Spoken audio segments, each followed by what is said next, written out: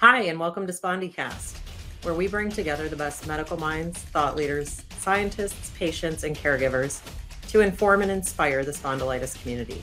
I'm your host, Jill Miller, living my best spa life, knowing that how we meet today has the power to change everything going forward.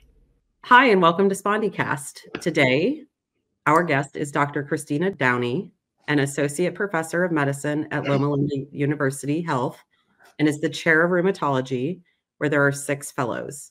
She is also the chair of the Government Affairs Committee for the American College of Rheumatology and is that society's young physician representative to the American Medical Association.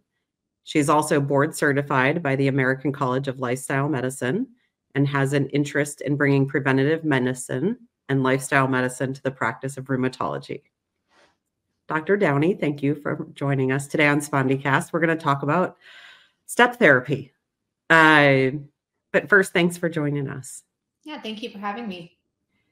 So step therapy is something I think a lot of us don't know a ton about, but it sounds like it's going to become a more hot topic, especially for listeners and people with conditions like spondyloarthritis. Can you give us an overview of what step therapy is and its significance in the treatment of patients with spondyloarthritis? Step therapy is essentially a cost control measure that's put in place by insurance companies that requires physicians and APPs to prescribe medicines for certain conditions in a certain order. So for people with spondyloarthropathies, the largest percent of the medication pie that they're going to be on is going to be the biologic medications. So in the United States, the biologic medicines are really expensive.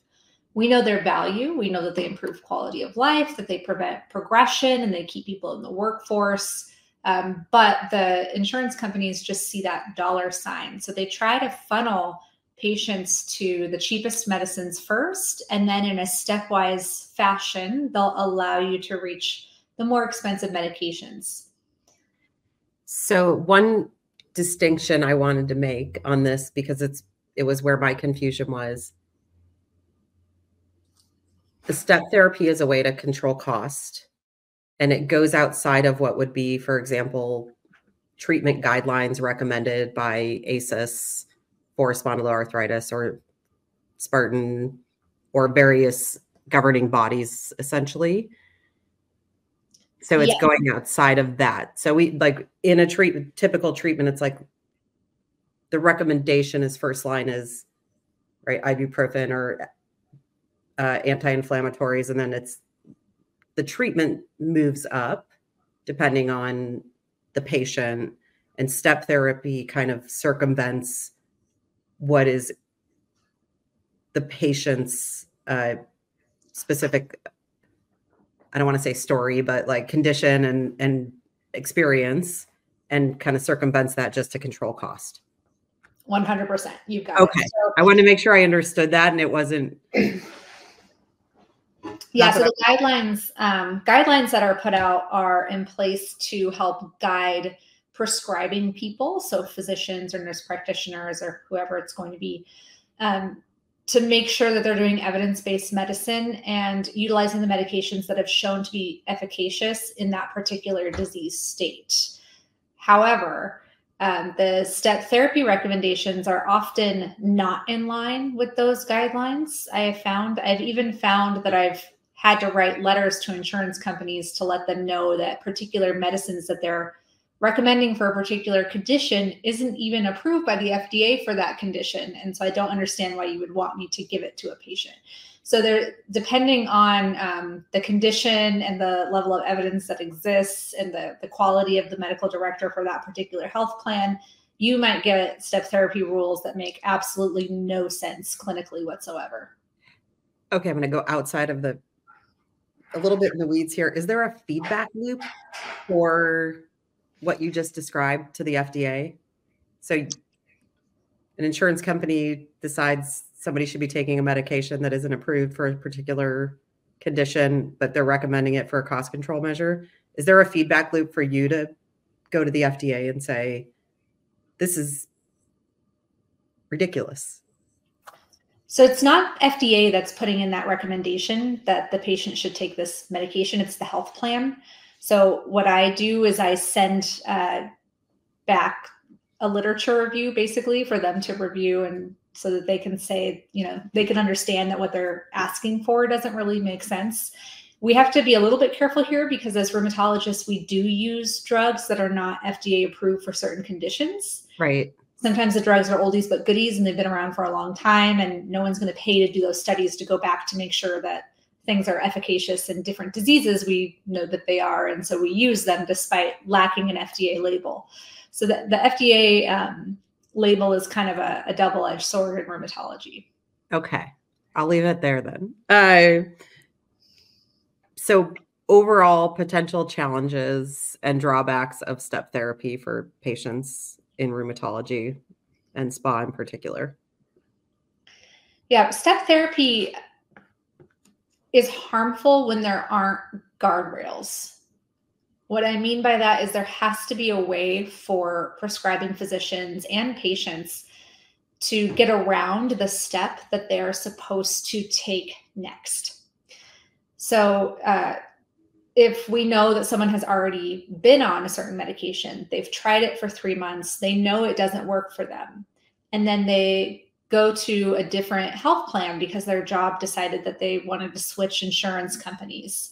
Now this new health plan, without the appropriate guardrails in place, can say, okay, I know you've already done drug A, but that was with a different insurance company. So now you're going to have to do it again with us for 3 months. And so they can take people off their stable therapies and start them on whatever random medicine that they want them to, even if they're stable and doing well.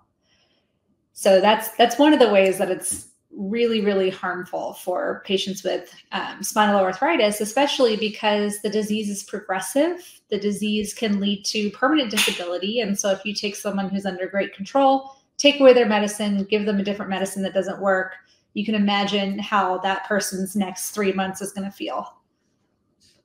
Yeah. It's why many people in the community are terrified to make changes. Mm-hmm. Yeah. So what exists today? Is it regulated at this point that step therapy is an okay approach? So it depends on who your insurer is, and it depends on whether you live in a state that has protections. So the different health plans are governed by different bodies. So if you are a Medicare recipient, then your health plan is governed by the federal government. If you have a health plan that's either a Medicaid product or it's a commercial insurance product that's governed by a state body, then whatever protections are in at the level of the state would cover you. So a lot of states do have these guardrails where it gives, you need to have a certain turnaround time for appeals. If someone's already been on a medication and you can document it, you don't have to go through that medication again, et cetera, et cetera. So much of the work for step therapy advocacy does happen at the state. And so in California, actually, Governor Newsom just signed a bill that requires, not just signed, I think it was a year ago, but recently in the long scope of things, has signed a bill that requires health plans to grant step therapy exceptions in a timely manner. So it has to be 72 hours unless it's a case that's been deemed a medical emergency, and then 24 hours. And it allows doctors to appeal the step therapy that's preferred for the health plan's treatment order if the patient's tried it previously, if it isn't compatible with any of their other health problems that they may have, or if they were already stable on a drug, then per this new law in California, you can't be made to switch to a different medicine. So there are, though, about 17 states where there is not state legislation to address the harms that step therapy can do for patients. So there's also work in the federal level. So there's a bill called the Safe Step Act, which was rolled into a larger package that's addressing pharmacy benefit managers. And this is HR 2630 in the House and S652 in the Senate. if anybody wants to look it up and see the language of that bill. But it's something that I've been working on from an advocacy front, along with all of the rest of the patient and physician advocates for quite a while.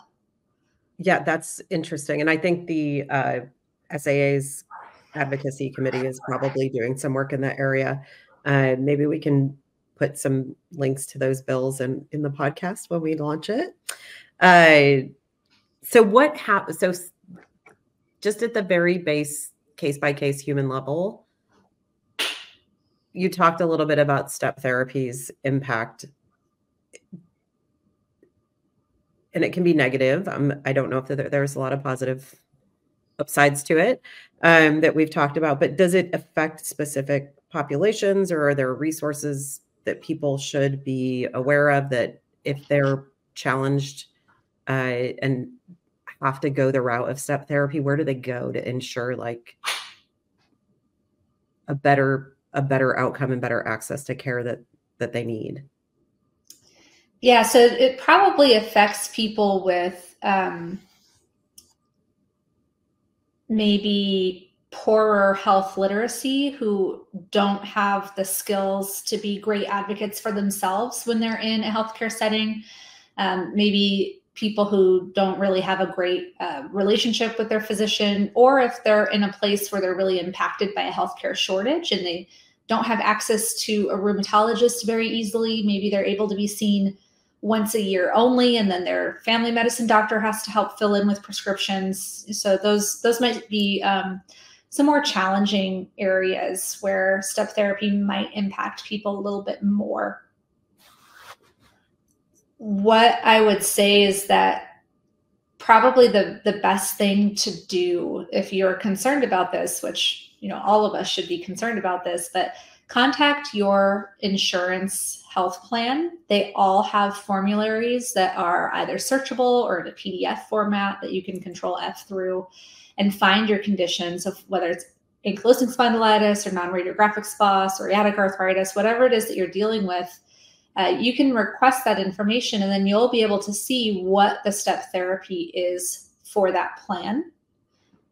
And then you want to be your own note taker. So make sure that you keep your own records. I took this medicine from this state to this state, and we stopped it because of this reason. We took this medicine from this state to this state, and it stopped for this reason. So if you're able to have that and say, you know, hey, Dr. Downey, I'm just meeting you. I had to change my insurance. So, you know, you're my new doctor, but I want you to know my history. Here's a list of all the medicines I've taken, the dates I took them, the reasons why they were changed. And for me, that is the most helpful thing, because then I can put that right in the patient's note. And then when we request the medication that patient's already stable on, I could say, hey, this medicine was started on this date. Her disease is X% better. She's already been on these other meds. In other words, like just fill the med that the patient's on. So that's also another really great way to advocate for yourself when you're in your physician's office. That's fantastic. And I'll say Richard, who always is there in our green room and is amazing. He said, if anyone is interested, you can go to spondylitis.org/advocacy, and it will make it easy to contact your congresspeople and senators regarding the Safe Step Act, and I'm sure other areas of advocacy. So in terms of, I'll keep moving, but like in terms of you as a healthcare provider and your team, are there certain things you do proactively to try and help people navigate this step therapy? And I know you talked a little bit about ways to ensure access to the appropriate treatment. Is there anything else that we didn't cover, or tips and tricks? Most physicians' offices, because the prior authorization and navigating this whole process is so onerous, actually employ someone full-time, and their only job is to do these prior authorization requests to help people navigate step therapy. So I would learn who that person is in your doctor's office, and make sure you answer phone calls when they come through. That could be from the doctor's office. So that you can provide that information to them and really just help them help you by providing as much information as possible. Sure. That's very good. And then we talked a little bit about advocacy. So, are there any specific initiatives that you're working on or that are out there? I know Safe Step Act. If you want to talk a little bit more about that, or if there's other areas that you or Loma Linda or is going on in this community. The biggest happenings right now are really at the state level. Until we know whether the package that the Safe Step Act was tied to is going to go through, then there's not a whole lot left to do for that unless you yourself have not contacted your representative, which it sounds like you can do that from the Spondylitis Association of America on the advocacy landing page. Just click the button that says the Safe Step Act or Step Therapy, and then you can fill out a little form, personalize it as much as you want to, share your story. That'll get sent off to your representatives, both in the House and the Senate. And that just adds another little layer of pressure or just, adds a little bit more information to that representative to know, hey, someone in my district feels really strongly about this. I need to make sure I show up and vote yes to pass this bill. So at the federal level, that's what I would do. I would join one of these letter writing campaigns and make sure that your representative knows how you feel about it. At the state level, there are several states without any legislation at all protecting against the harms of step therapy. So you can go to www.steptherapy.com, actually, and then it'll bring up, you can navigate to this map. And on the map, you can click your state. And if you do not have step therapy protections in your state, you can maybe work with people in the community or others and help to get a bill written and passed in your state that protects you and everybody else who goes through this, which is, pretty much anybody who has any contact with the healthcare system. And in general, do you think from the chair you sit in, I mean, we've seen the step therapies going on, copay accumulator bills, and do you think in this age of healthcare getting more expensive, are we going to continue to see, I don't want to call them blockers, but maybe that's what they are, blockers to care for patients in general? And is advocacy or Hill advocacy, I think they call it, is that going to become more and more critical for patients going forward? So America's really tricky because we have so many different healthcare plans. We don't have a national health system. Up until very recently, there's been no effort made to try to buy medications in bulk to lower the price. So there are a lot of moving parts with this right now. There are some drugs that Medicare will be price negotiating to do bulk purchasing. Some people think that's bad. Some people think that's good. I think that it remains to be seen of what's going to come of that. But really, the drug pricing is the root of this. And the drugs are so much more expensive in the United States than they are in other similar countries from a GDP standpoint or a westernized, quote unquote, type of country. Our drugs are just so very expensive. And so part of that reason is because we have this third-party system in the United States called pharmacy benefit managers. They charge fees at every step of the way. They don't really provide anything for the patient. They don't really provide anything for the doctor. They don't provide anything for the pharmacy or the health insurance company, but they've created a need where no need was, and they've filled it very well. And so we've seen over the last, 10 years or whatever, that the drug prices continue to climb higher and higher and higher. And the piece of the pie that drugs are costing in our whole healthcare system just continues to grow. So the trajectory that we're on is really unsustainable in the long term. And I think it's just a matter of where in that system are we going to see the breaks that are going to allow us to course correct a little bit and come back towards a more sustainable system. I think advocacy in any form plays a huge role. The voice of the healthcare consumer is so important. And what's really important are your stories. So I can give stories of how I see this affecting patients, but people don't really want to hear from physicians so much. They want to hear from patients. And so if you, on a human level, talk to anyone at all who has any ability to make changes in these arenas, and you say, I have to choose between paying the copay for the biologic that I need to keep me in the workplace and making sure that I have heat through the winter or enough groceries on my table. These are choices that a lot of people have to make. And until you break it down to a level of storytelling, it's hard to get across how harmful these practices are to people, to everyday people. So I'm getting my own story piece, right? And while you were talking about this, I was Googling how do you disrupt the pharmacy benefit manager business model? All I think about is because I had this conversation the other day with somebody, a little bit of a sidetrack, but there's two things at play here. One is capitalism, and I don't love the traditional definition of it. I like stakeholder capitalism, which would include the patient. But some of it is, how do you disrupt it? Because it's a brilliant business model that I'm going to do more research there, but there's got to be somebody that can step in, take over, make the consumer happy, make the insurance companies happy, and not drive us into some of the problems we're in, right? Healthcare, you almost can add to environment, and I guess it falls under the social piece of governance, but there's that, and there's policy. And when you look at the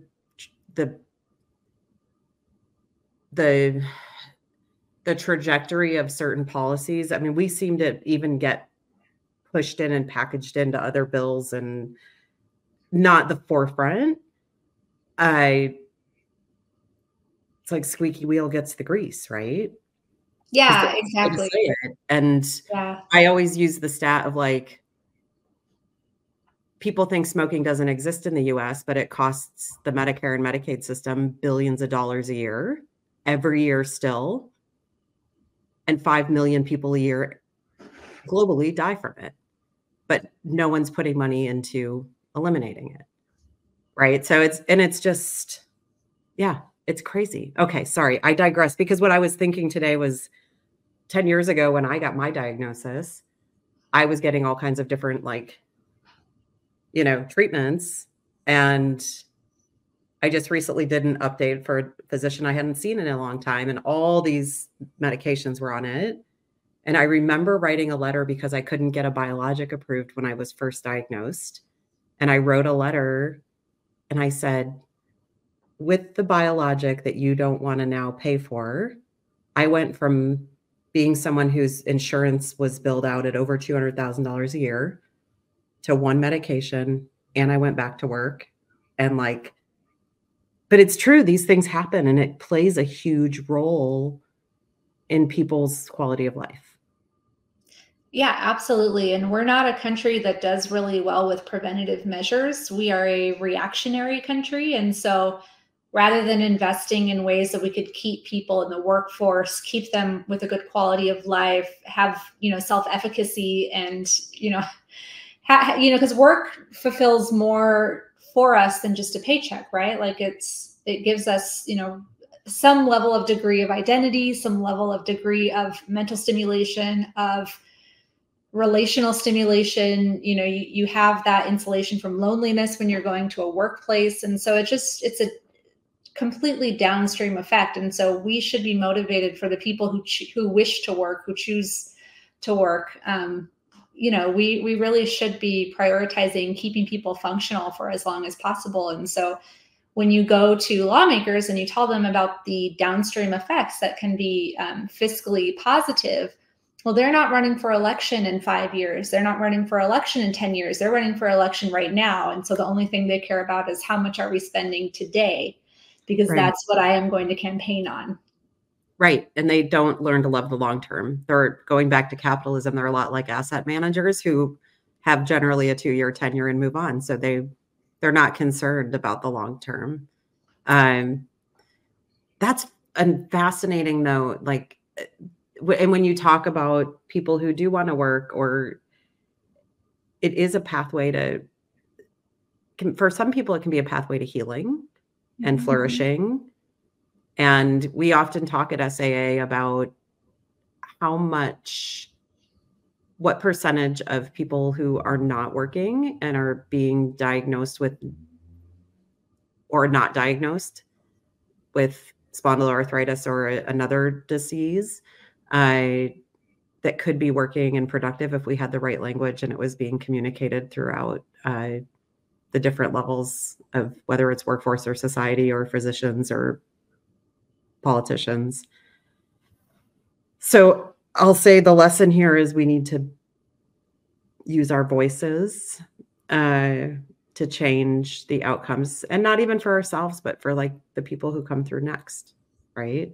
Absolutely. And that's why I was, when I was on the SAA's website, I saw that there's a big button there that says register to vote. And I love that because you have to vote. So many people don't even vote. And that's like basic entry level, using your voice is just voting. Yeah. It's so important. And I know we continue, and I know SAA continues to, we just had an update on the advocacy committee last weekend. And there was, every time we have a board meeting, it just grows and grows how much activity is going. And it is starting to catch so much interest, I think, from the membership, because it does provide a voice that wasn't there before. So let's go, we got off we fell into the weeds of capitalism. And are there any one specific story of a patient or a group that has made, in your opinion, the most positive impact for this cause in particular? Yeah, I mean, this is something that transcends specialty. So regardless of if you are a rheumatologist, a dermatologist, a gastroenterologist, an internist, whatever, all physicians see harm to their patients when they are denied the therapies that they need, or are forced to take therapies that they know either doesn't work, or they have a contraindication to, or something that has come because of the restrictions of step therapy practices. So, just in the first year of the current Congress, the 118th Congress, there's been legislation enacted in 6 states that have made changes to step therapy policy in those states. So there is a lot of change. There's a lot of momentum. And I think it just makes sense, right? We're not fighting to abolish the whole practice of step therapy, because we understand that there really isn't a great way for me to know if drug X or drug Y is going to be better for you just looking at you. If you have no other comorbidities, you don't take any other medications, you're young and healthy, like a lot of spondyloarthritis patients are, two similar drugs, we don't really have a reason to say like, well, I know for sure this one's going to work and this one's not. So fine, if we're going to be able to get this one easily and there's a reason not to take it, go ahead. That's reasonable. The things that are being asked for are also incredibly reasonable, allowing edits to the step therapy when drugs have been tried before, when there are contraindications, when there are reasons why it would be reasonable to expect that particular drug wouldn't work in that particular person. So for spondyloarthritis specifically, there are a lot of diseases under that umbrella that can lead to uveitis or inflammation of the eye. And not all drugs cover for uveitis. Some just cover more the spine, but they don't really cover the eyes. And so being able to write back to the insurance company and say, hey, I appreciate that you want us to use this med. However, there's really no data showing that it'll be helpful in uveitis. And my patient does have uveitis along with their ankylosing spondylitis. So we need to do this other one. So I think having those policies in place, post step therapy legislation, are a really, really great step towards making sure that our patients are safe and getting the therapy that they need. I love it. Well, thank you so much for all the work you've put into this. I think it's, aside from wanting to help patients, I think, with outcomes just in the clinic. This is such important work. So we're certainly grateful for everyone who's involved in this. I'm going to go on and do my letters to the senator. I usually do them pretty regularly, but and I've got a DC trip coming up, so I'll see if I can poke some people and go from there. But yeah, anything else you want to share before we let you out of the hot seat? Well, thank you so much for having me on. This has been lovely. I hope that everybody becomes their own secretary, so to speak, and takes very good notes on all of their health conditions so that they can make sure their physicians are representing them accurately to their insurance companies. And if you are listening to this and you live in one of those states without step therapy legislation, try to send some emails, make some phone calls, make something happen. I'd love to see every single state have protections. Love it. Thank you so much. And now hopefully we'll get you on a round 2 next, once we've made more progress. Absolutely. Would love to. All right. Thanks, Dr. Downey. Thanks. Nice to meet you. SpondyCast was made possible by donations from the Spondylitis Association of America's individual members and our show's corporate sponsor, AbbVie. Since our founding in 1983, the Spondylitis Association of America has been the face, voice, and leading nationwide nonprofit educating, empowering, and advocating for people living with spondyloarthritis. Through our extensive work with patients, the medical community, and partners, we provide information and resources to help people impacted by the disease live better lives and champion research to find a cure.